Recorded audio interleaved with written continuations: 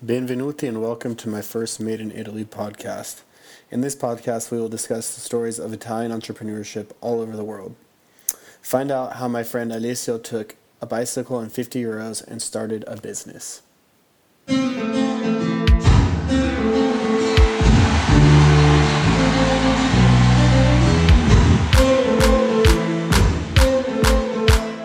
Benvenuti to the Made in Italy podcast.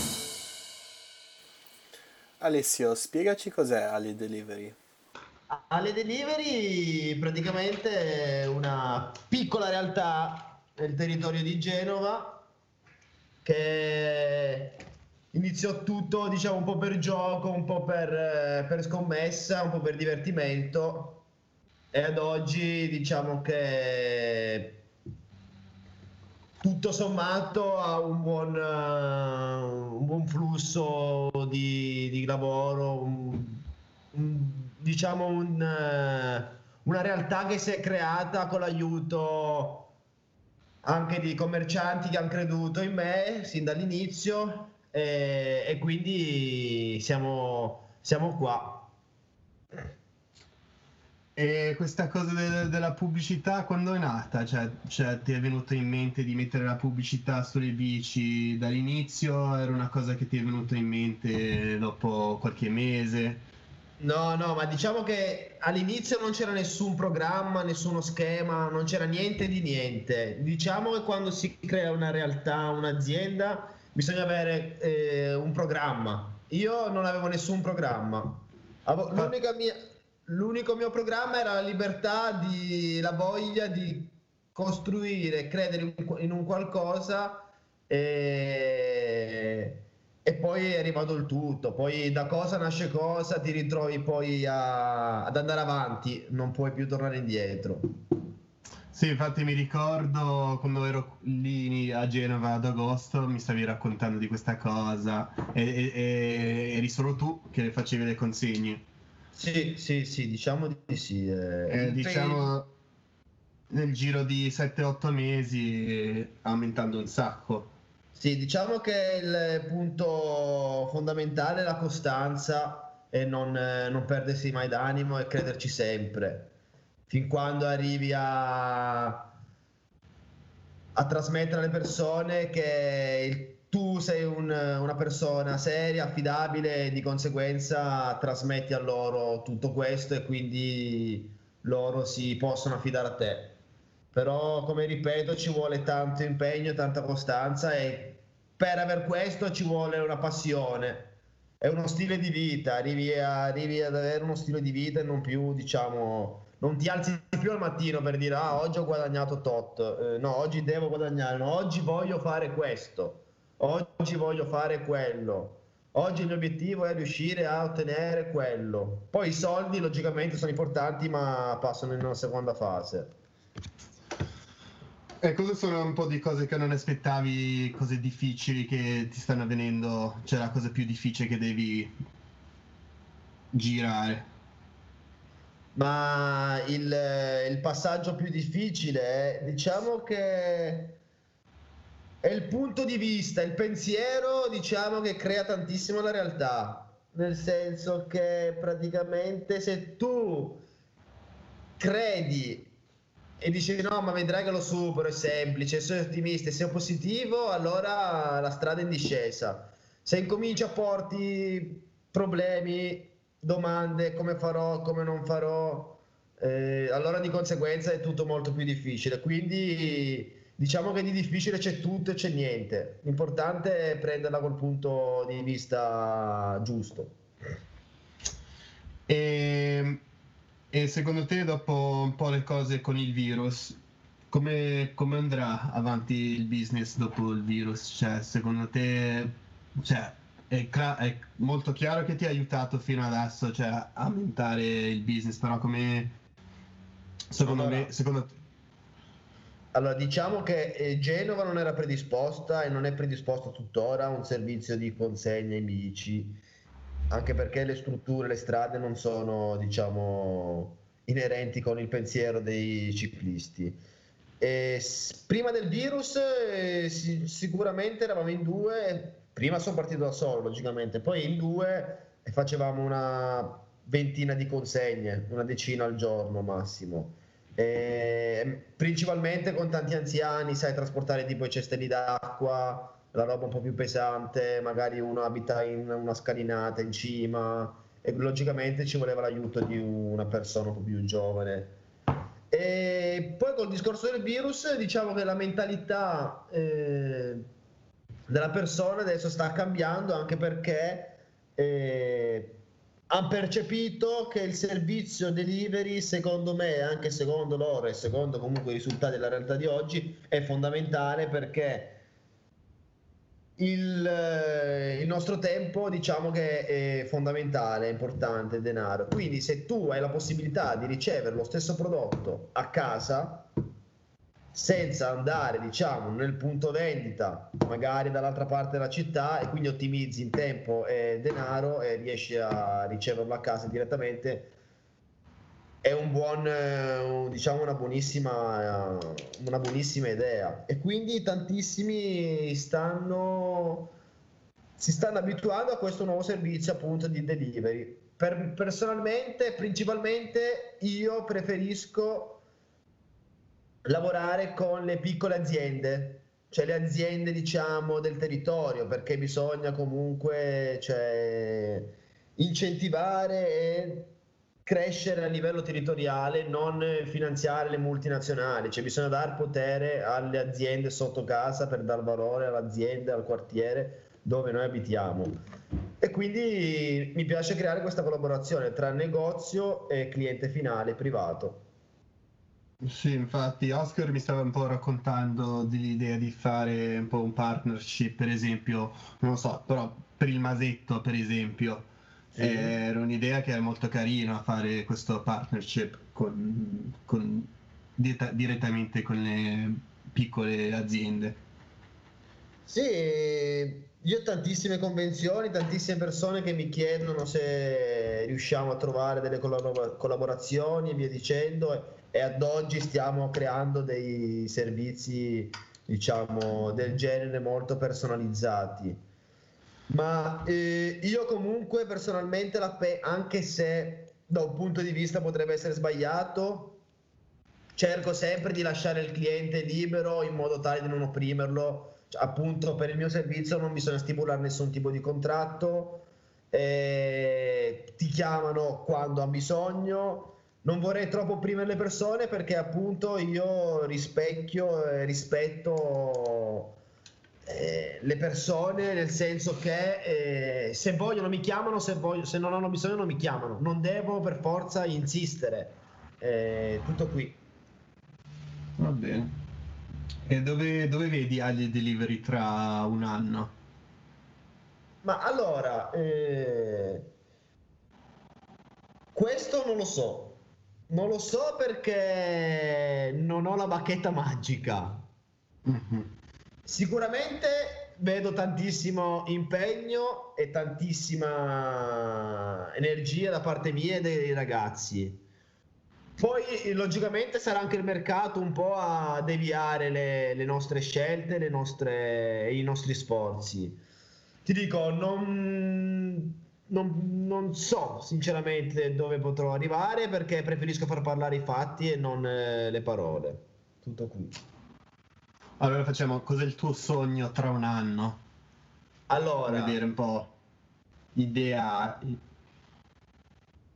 Ma allora, il mio sogno è creare, cioè il mio sogno principale è creare un servizio che possa aiutare le persone, possa agevolare tutti noi, e di conseguenza riesca a soddisfare tutti.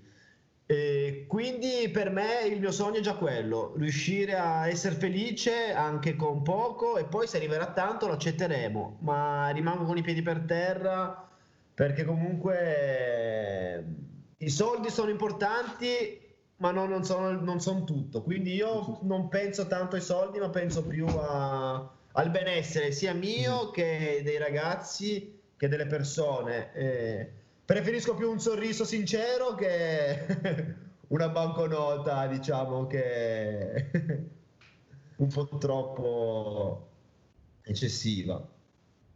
Vabbè, Alessio, ti devo dire che apprezzo molto il tuo, in inglese si dice hustle, Ah, quando ok. sei proprio un hustler e lo sento il tuo entusiasmo. Lo so che sta facendo un po' Grazie. le domande un po' banali, però Alessio No, ti anche ringrazio. perché considera che è la mia prima intervista su Skype e Anche, non so. anche la mia, cioè stiamo imparando. Ma sì, sì, Eh, sì, sì, sì, sì, sì, assolutamente. Mi sento di dire che non ho creato niente, ho soltanto fatto una cosa che mi sentivo di fare e sono riuscito a ottenerla e tutto sommato sono contento.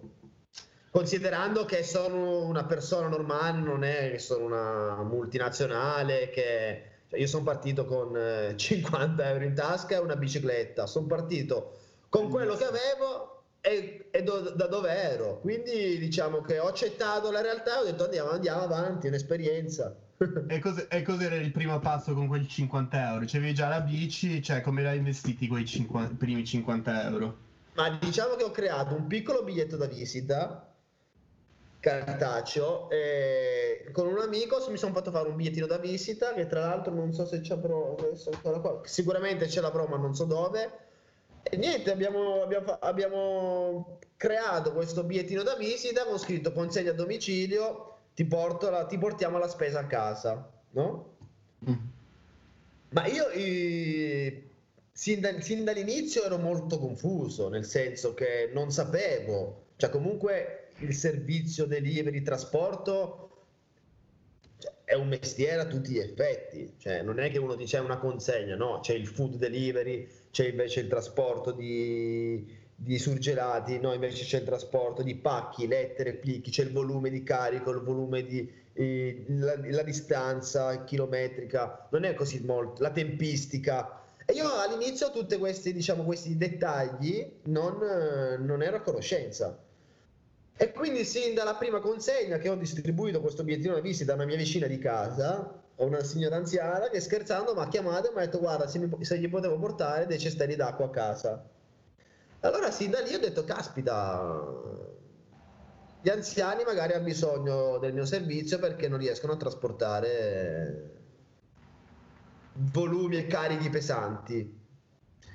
E poi sin da lì ho iniziato a creare questo passaparola principalmente tra di loro anche, una, due, tre, quattro chiamate, fin quando poi ho iniziato a collaborare anche col Despar, sarebbe il suo mercato sotto casa mia. E allora a quel punto ogni consegna che facevo per il Despar lasciavo un bigliettino da visita mio dicendo che oltre alla spesa facevo anche commissioni private, tipo ricariche telefoniche al tabacchino, ritiro buste, consegno buste, queste cose qua. E poi pian piano, una chiamata dietro l'altra, ho creato, diciamo, ho aperto la partita IVA dopo circa un mese, perché prima era un po' per gioco, e allora a quel punto ho creato altri Depliant, distribuito anche nel centro di Genova, le aziende, e qualcheduno ha incominciato a chiamarmi e passo dopo passo nel mezzo c'è stato tantissimo impegno, tantissimi alti e bassi, caspita funziona, non funziona, non lo so, lascio perdere, non lascio perdere, è troppo poco, non è troppo poco, perché ci sono giorni che comunque guadagnavo 3 euro, capito? Però io ho detto, ma no, diciamo che ci ho sempre creduto, non mi sono prestabilito delle date, perché se mi fossi prestabilito delle date magari non sarei arrivato ad ottenere ciò che ho voluto. La cosa negativa è che, e forse è stato lo stimolo vincente quello, che tutte le persone mi davano e mi dicevano che non poteva funzionare questo servizio, compresi amici, tutti, familiari, cioè praticamente mi sono ritrovato io contro il mondo e ho detto non so se sono pazzo io, se sono pazzi loro.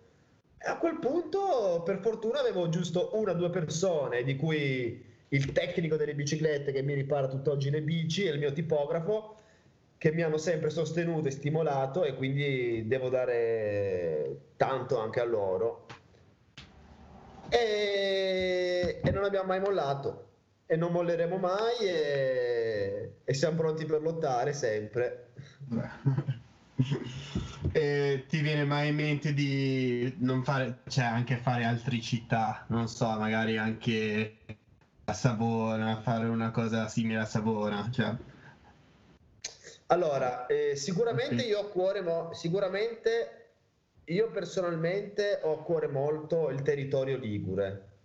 Nel senso, non credo di creare un servizio a livello nazionale, perché il mio è un discorso, è un servizio, cioè, di qualità di nicchia. Cioè io diciamo, per sostenere un servizio di qualità bisogna essere presenti, bisogna essere competenti e devi essere sul territorio. Quindi creare un servizio a livello nazionale diventerebbe troppo dispersivo, e appunto, per differenziarmi dalla massa, preferirei restare, e poi comunque lasciando, cioè considerando che tutto è possibile a livello territoriale, perché mi piace la città Genova, cioè personalmente mi piace anche fare le consegne, anche se ultimamente magari non ne faccio tante perché devo gestire. E quindi nel territorio ligure mi piacerebbe, magari Savona, La Spezia, Imperia, sì, ma a livello nazionale non credo, perché ho a cuore soltanto la Liguria. Magari mi piacerebbe creare un qualcos'altro sempre sul territorio ligure, che sia, non so, un altro, cioè sperimentare, cercare di vivere più vite nella stessa vita, nel senso che, boh, se ci daranno l'opportunità, magari aprire, non so, uno street food. C'ho anche altri progetti con le cargo per la città, quindi direi che mi piacerebbe creare più cose. Tutto qui. E l'ultima domanda sulla Vai. tecnologia. La tecnologia ti sta aiutando, cioè per esempio Instagram, quelle cose lì, perché vedo un po', cioè il tuo mercato sono gente più vecchia, cioè Instagram, quelle cose lì ti aiutano, cioè come. Allora, i social sicuramente ci aiutano molto, perché trasmetti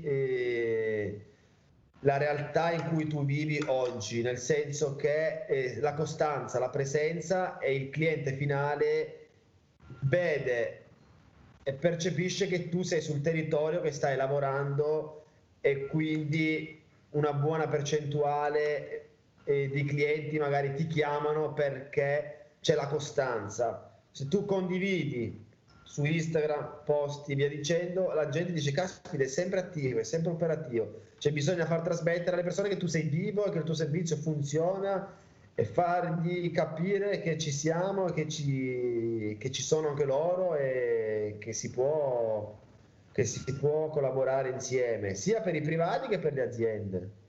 Infatti io ti sto facendo queste interviste perché vedevo come aumentavi su Instagram. Io ti seguo su Instagram da agosto, da quando ci siamo Grazie. incontrati a casa di ragazzi di Amin, e vedo il hustle, il hustle.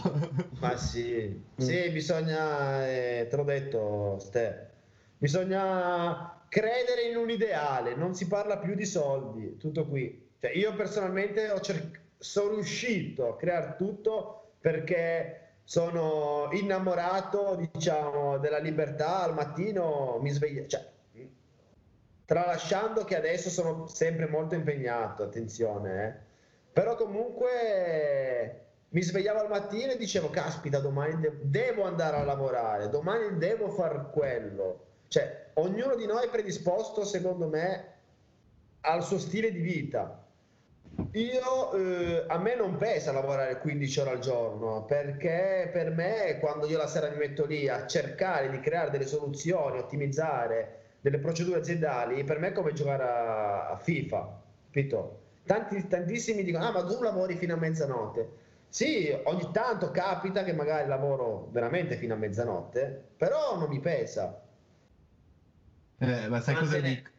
dicono, mi piace lavorare 80 ore alla settimana, così non devo lavorare 40 ore alla settimana. È un modo di dire quando stai iniziando un business. Sì, sì, sì, sì, sicuramente sì, sicuramente sì. No, bisogna, guarda, ti dico sinceramente, per me, da come la vedo io, bisogna far ciò che uno vuole, ciò che si sente di fare, non bisogna precludere le persone e obbligarle a far questo, a far quello. Se tu sei felice di andare a raccogliere le patate, no? Tutto il giorno nella natura, nel verde, se sei felice è giusto che tu lo faccia, perché se tu stai bene con te stesso riesci a trasmettere al resto delle persone il tuo benessere, la tua positività e quindi diciamo, sei nel giusto. Se invece al mattino ti alzi già scontento, arrivi sull'autobus, guardi male quello, sei annoiato, non ce ne voglia, via dicendo, incominci a non star bene con te stesso e quindi di conseguenza dovrai sfogare la tua rabbia sulla società. E invece a me personalmente mi piacerebbe che ognuno di noi fosse felice con se stesso. Io da quando ho aperto l'azienda, che sono più impegnato di prima, da un punto di vista magari ho meno libertà, diciamo, a livello di tempo, però sono contento, quello che non ero prima. Cioè, sono veramente contento di vivere la mia vita, perché ogni giorno sono io a decidere ciò che mi piacerebbe fare, ciò che non mi piacerebbe fare, e quando arrivano i momenti brutti li accoglieremo lo stesso. Tanto è così. Dai Alessio, grazie per il tuo tempo, Ma ho imparato figurati. molto e ci sentiamo Anzi, presto.